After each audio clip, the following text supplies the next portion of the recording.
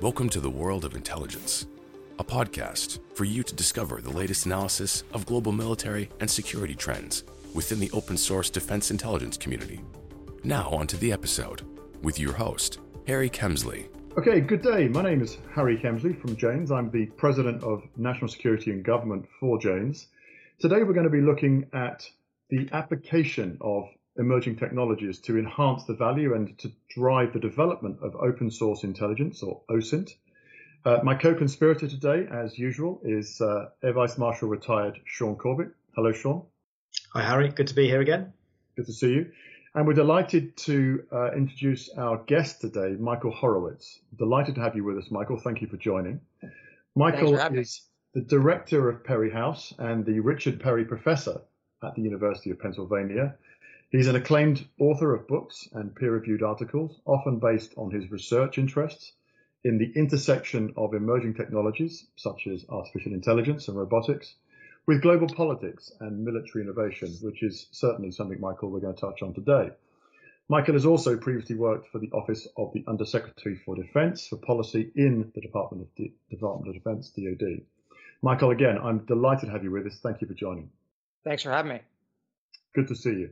Now, we have in recent podcasts been doing a great deal talking about the power of open source intelligence and the open source information upon which it is based. We're going to start moving into the realms of how technology is being applied and how that's helping drive value and development of open source intelligence, or OSINT as I would call it.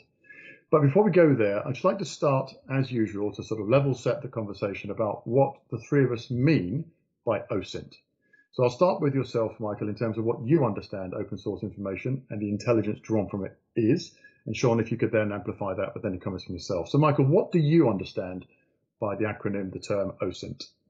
It's a great question. I think about open source intelligence broadly in that it refers to information, frankly, that is not classified. So open source intelligence could include information gathered from commercial satellites, information gathered from social media,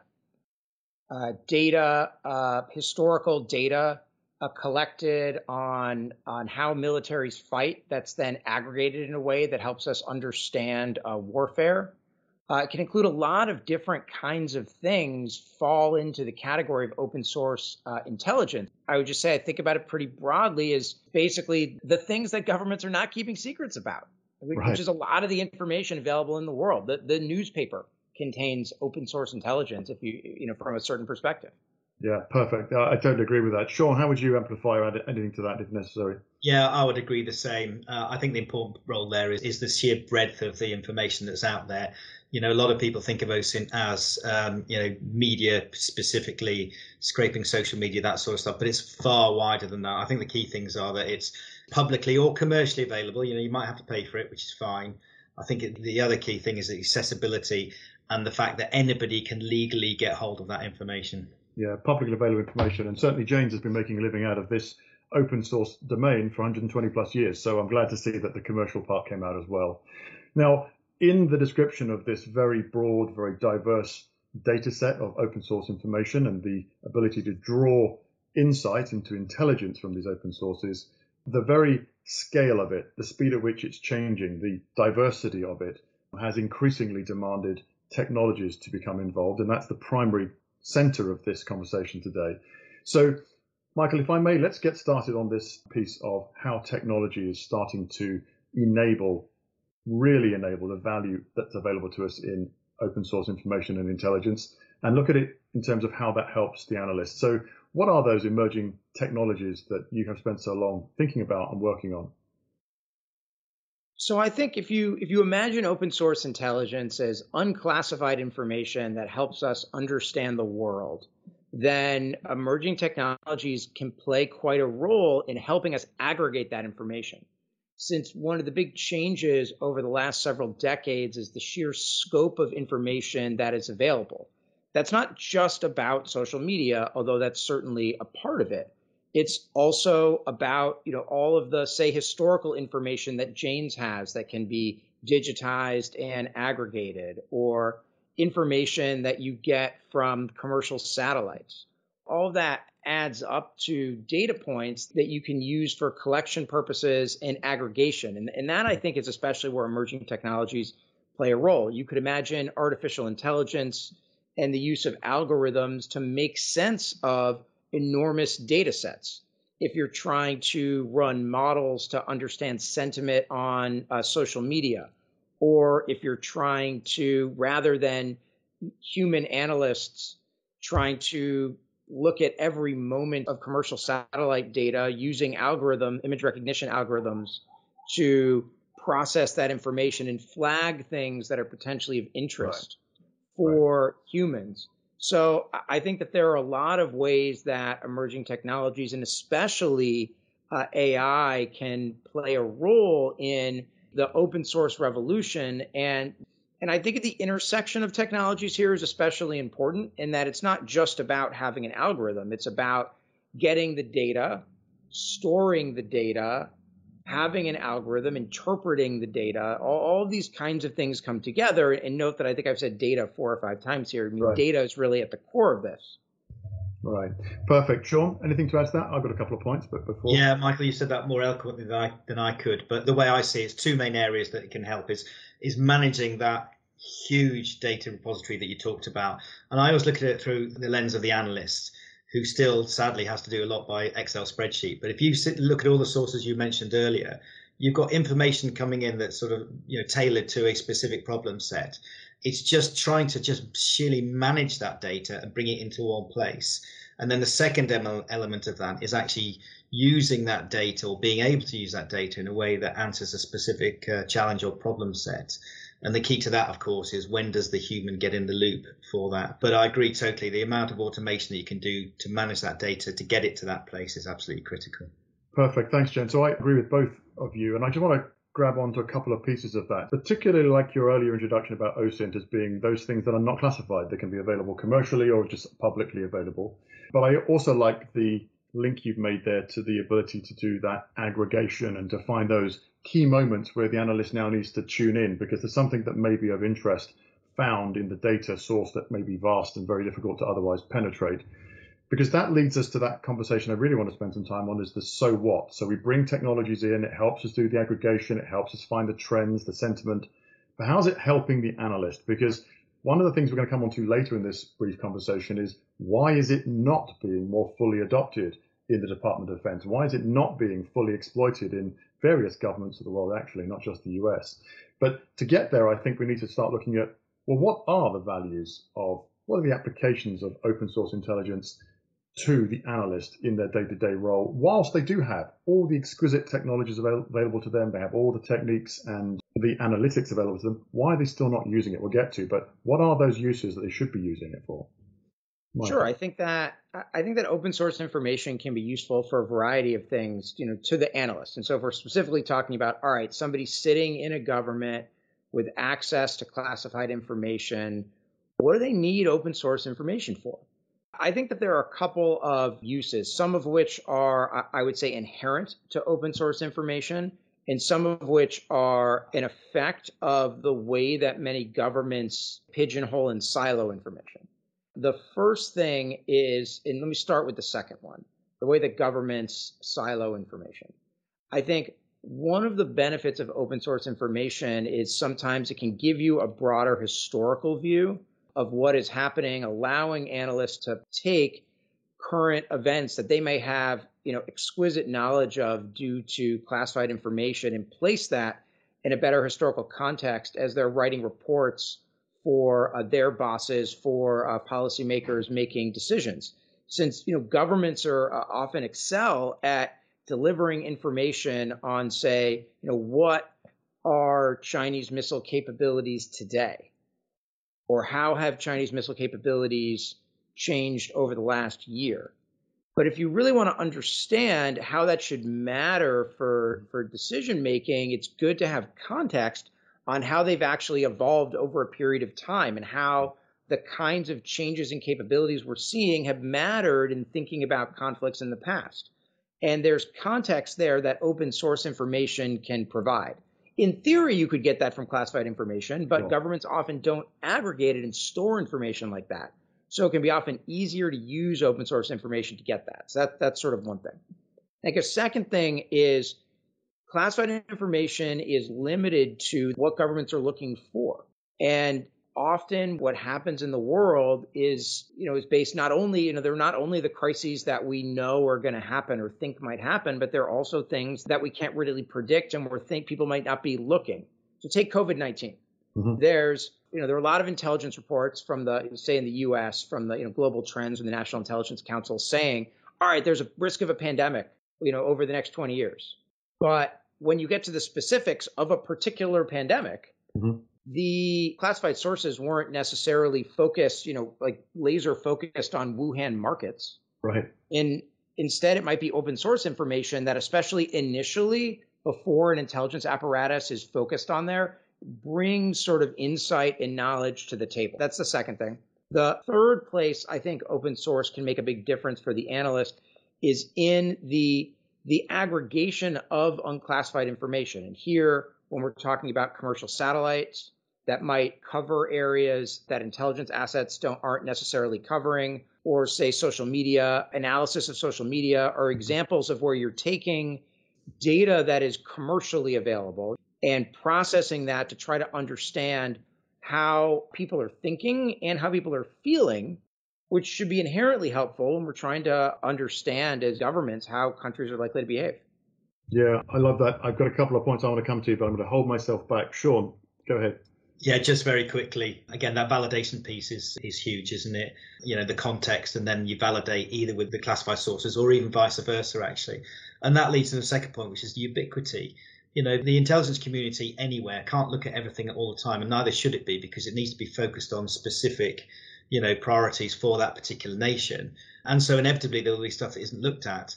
Just the nature of open source now is that, wherever you're not looking at, if something happens, and invariably things happen where you're not expecting them, you can immediately change and rely on that open source intelligence until you start skewing your intelligence collection in the right direction. So I think that's really important.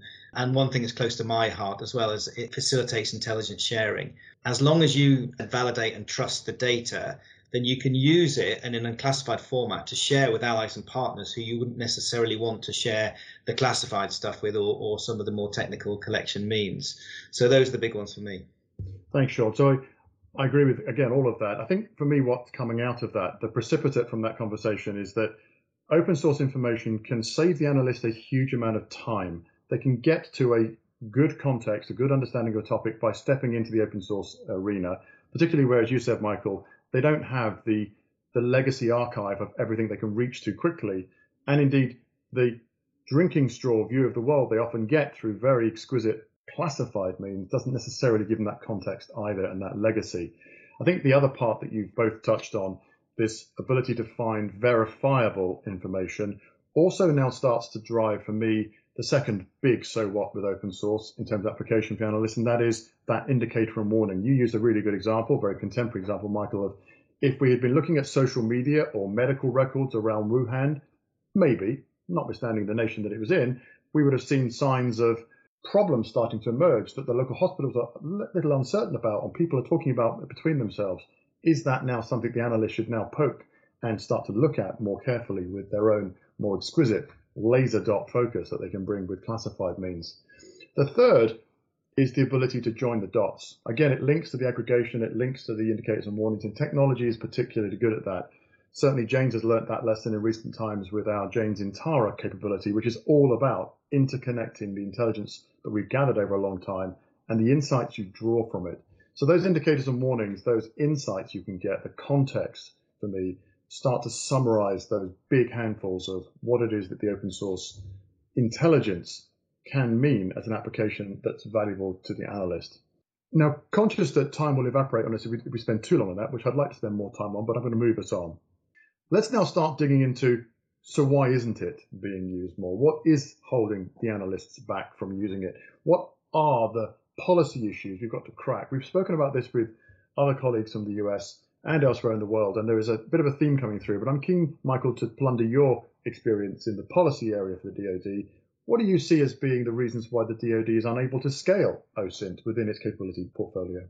I think that you're broadly right. I would caveat by saying it's, of course, the job of intelligence communities rather than DoD itself to scale open source intelligence.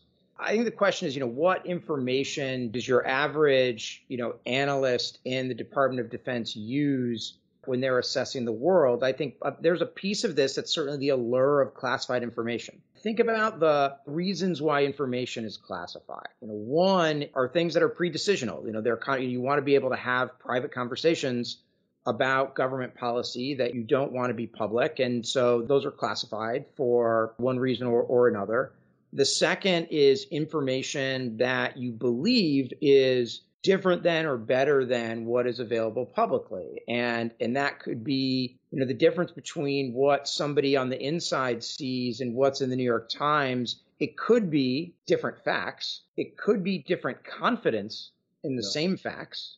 But the notion of classified information as inherently superior, I think, means that there's often a bias toward focusing on it. And again, that's not irrational.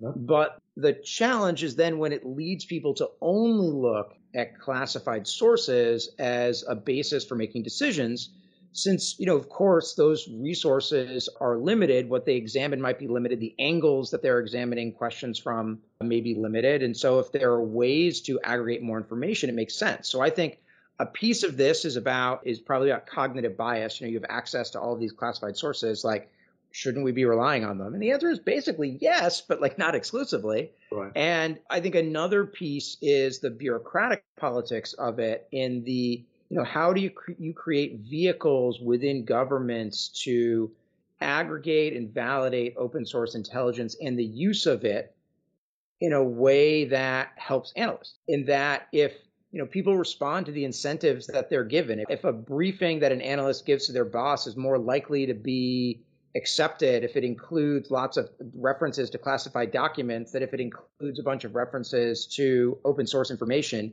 even if it says the same thing, then of course you're going to go, if you're the analyst, you're going to rationally respond to incentives. Mm-hmm. And so I think a piece of this is about the cognition in the individual and how we think about this. And a piece of this is about the bureaucratic politics of valuing and sending a clear signal about the valuing of open source information. And Sean, I know you want to come in on this, but just before you do, Michael, do you see there's a generational shift potentially going to happen? I look at myself as somebody who's had 35 years in this arena.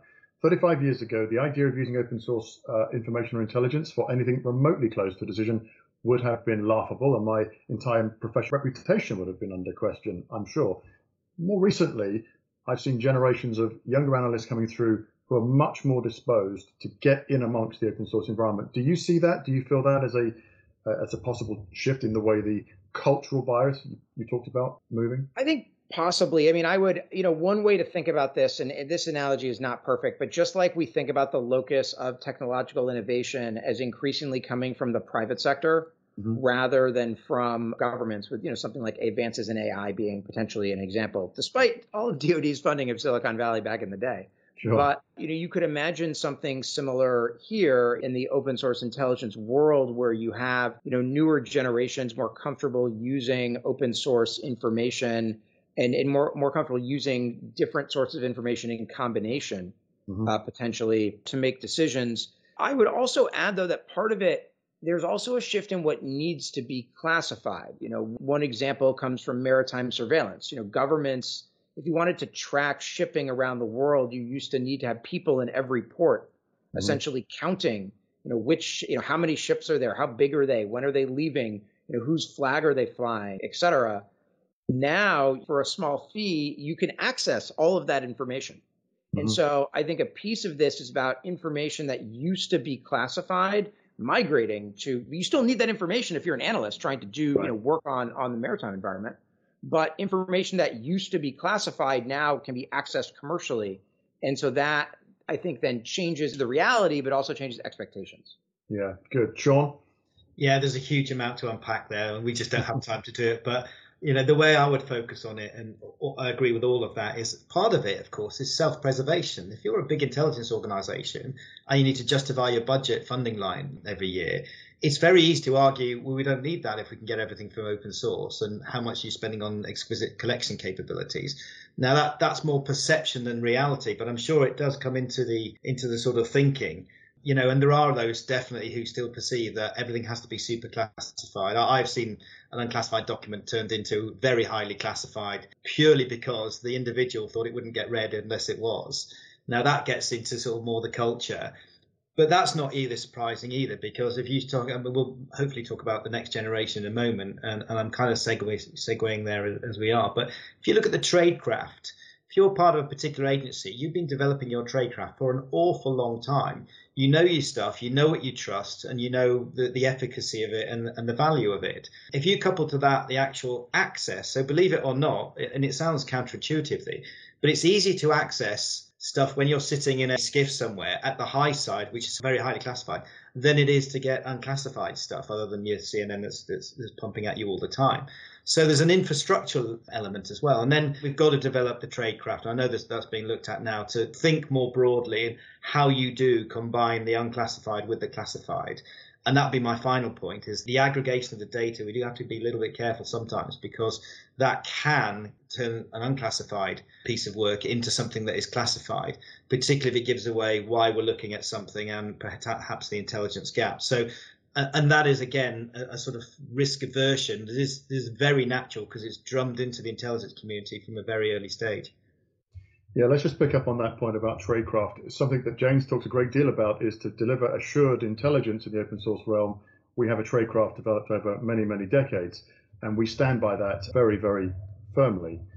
However, do you see the responsibility for that tradecraft being a matter that the IC must retain, or do you think they should be stepping outside, Michael, into the commercial environment where there are, I think, ample examples where tradecraft has moved on and has been enhanced, accelerated by the emergence of these technologies and the engagement with those technologies that's gone on in commercial environments? Do you see that as something that should become more partnership, or should the IC retain full and total responsibility for that tradecraft development?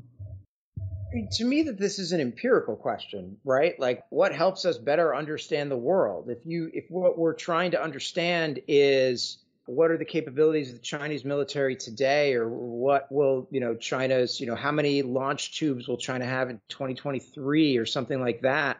If you tell me that an exclusively IC focus will deliver a more accurate answer than an open source focus, then I might tell you something different than if you tell me that, and you're basically going to get to the same point either way. So to me, this is a little bit of an empirical question. Mm-hmm. Backing up to think about tradecraft, I'd say more like, if you want innovation, you have to be willing to look at what others are doing. Mm-hmm. And to the extent that organizations outside governments, of which Jane's is certainly one, have ways of doing business, gathering information, aggregating information that they can validate, then any responsible intelligence community should be always looking for ways to improve. And so whether it's by going to those organizations, learning from them, and implementing things internally, or partnering with them, you could imagine a number of different possibilities. But at the end of the day, the proof's going to be in the pudding, right? So to me, it's an empirical question of what works better. But I'd like to think that government agencies are, despite being large and having lots of different stakeholders, should be looking for ways to innovate.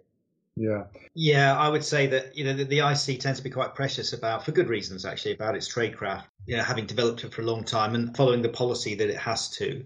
But I think you're absolutely right, Michael. You've got to be able to amend that and adjust that. So I think they'll want to own it, but that doesn't mean to say they won't encompass and really engage with industry, because they are doing it to a certain extent. Say, okay, how do we develop this? Which leads on to the next thing, is what sort of analyst do we want? Mm-hmm. We had a big debate in DIA before I left. We had a great briefing from two people who had taught themselves coding effectively. And they were able to use what they'd learned and apply it to the data they had and come up with some additional, particularly trend analysis that we hadn't seen before. And they were massively lauded for good reasons. I mean, they're very clever anyway. But then the debate goes, well, do we need somebody who is, very good at the technical element, or do we need somebody that really understands the problem set? Now, of course, the answer is both. And I think it goes back to your point, Harry, that is this a generational thing? Is it something that people of my age worry about, but I shouldn't be because the kids are all learning? It's just like, yeah, whatever sort of thing. But that definitely needs some attention. Let's just touch very briefly, because I know time's getting short, on that matter of data and data science and the prevalence of data science in many, many conversations we have today around the intelligence arena. Now, earlier on in this conversation, Michael, you used the word data many, many times, and we've enhanced that for sure in this conversation since that. One of the things that I've identified in recent times is that the tech sergeant in the corner of the room who's done the data science course, who actually really knows how to use Python, for example, just making that up, who can get his or her fingers deep into the data and start ripping out all kinds of trends and so on, starts to become the center of gravity for the analysis in the modern conversation. I've seen that plenty of times. Is that a healthy thing? Do we, as Sean said, do we need more and more, quote, data science, unquote, into this arena? Data wrangling, I think, is a more contemporary way of describing it. Or is there still the need for the generalist who can sit back and understand the bigger picture? What's your view on this data science aspect of this conversation? I mean, it's in some ways the easy way out, but I would say the answer is we need all of those things. Okay. And I would distinguish to start between being data literate and being a data scientist. Right. I think everyone, including generalists, needs to be data literate. I would define, data literacy as, someone that maybe understands the difference between correlation and causation. Right. Someone that can easily work with tables and charts and information, who understands what statistical significance is, those kinds of things. And that helps you, to be fair, understand the limits of data sometimes, as well as the areas when it can be useful. But I think that everybody needs that basic data literacy, because that, in a data-driven world, just helps us understand the world around us. So increasingly, I think data literacy will be a key part of the toolkit that analysts and other kind of generalists that, also subject matter expertise have.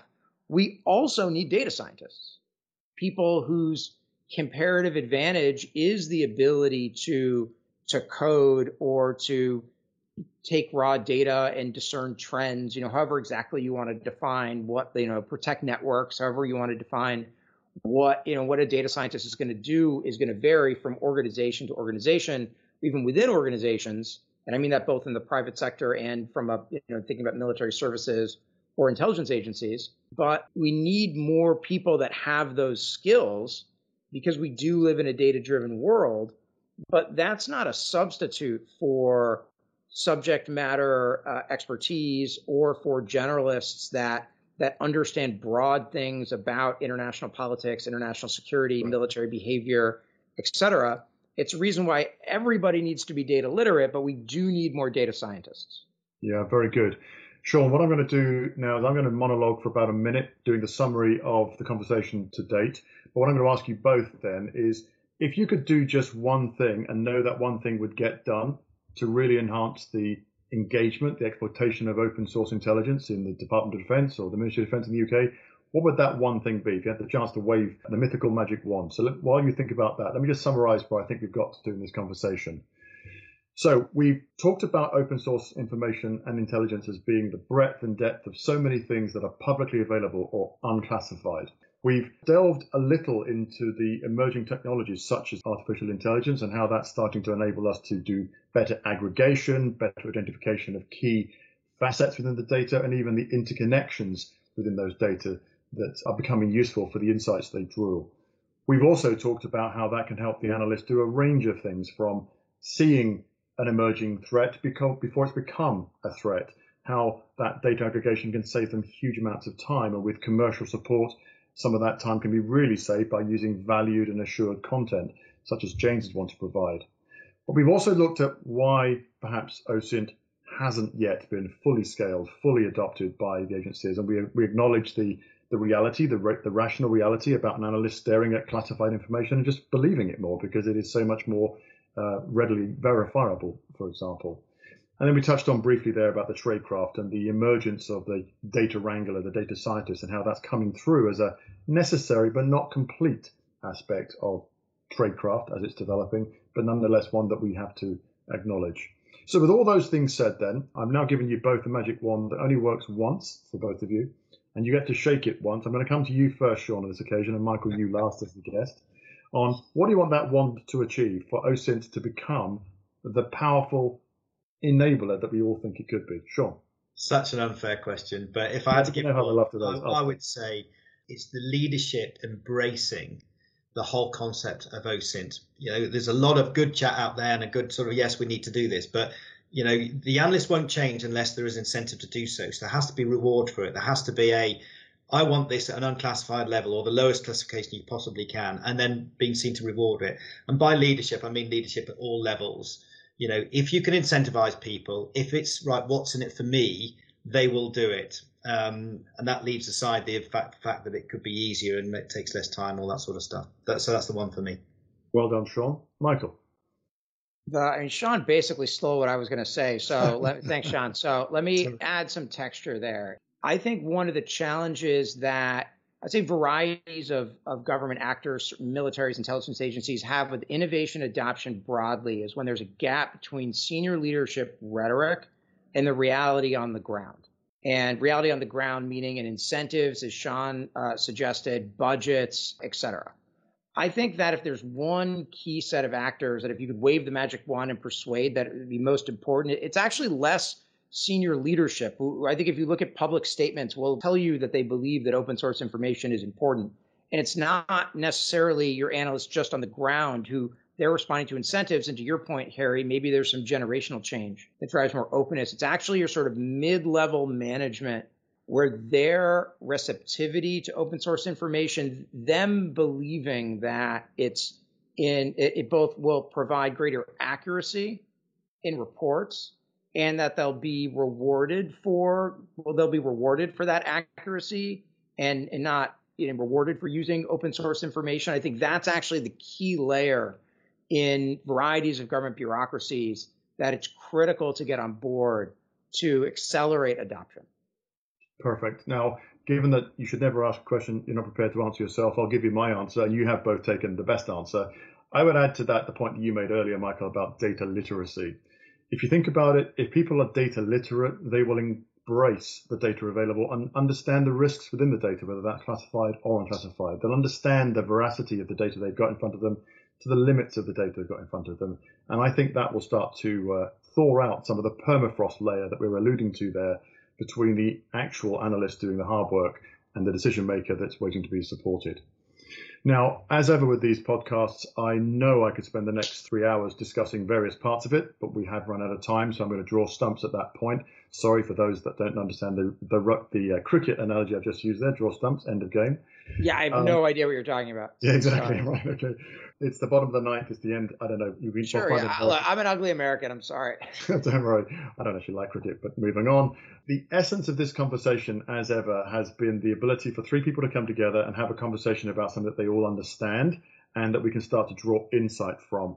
For me, there are 5 or 6 parts of this conversation. I've got notes in front of me that I'd really like to dig into further. They'll probably become subjects for future podcasts, Sean. I'm just warning you of that.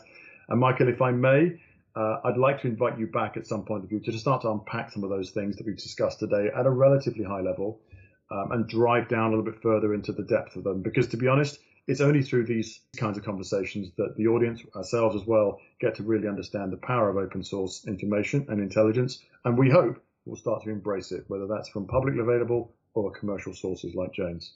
Michael, thank you so much for your time today. Really grateful for that. And Sean, as ever, thank you for your contribution too. Thanks, guys. Thanks so much for having me.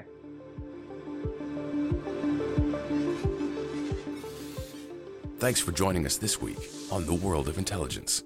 Make sure to visit our website, janes.com/podcast, where you can subscribe to the show on Apple Podcasts, Spotify, or Google Podcasts, so you'll never miss an episode.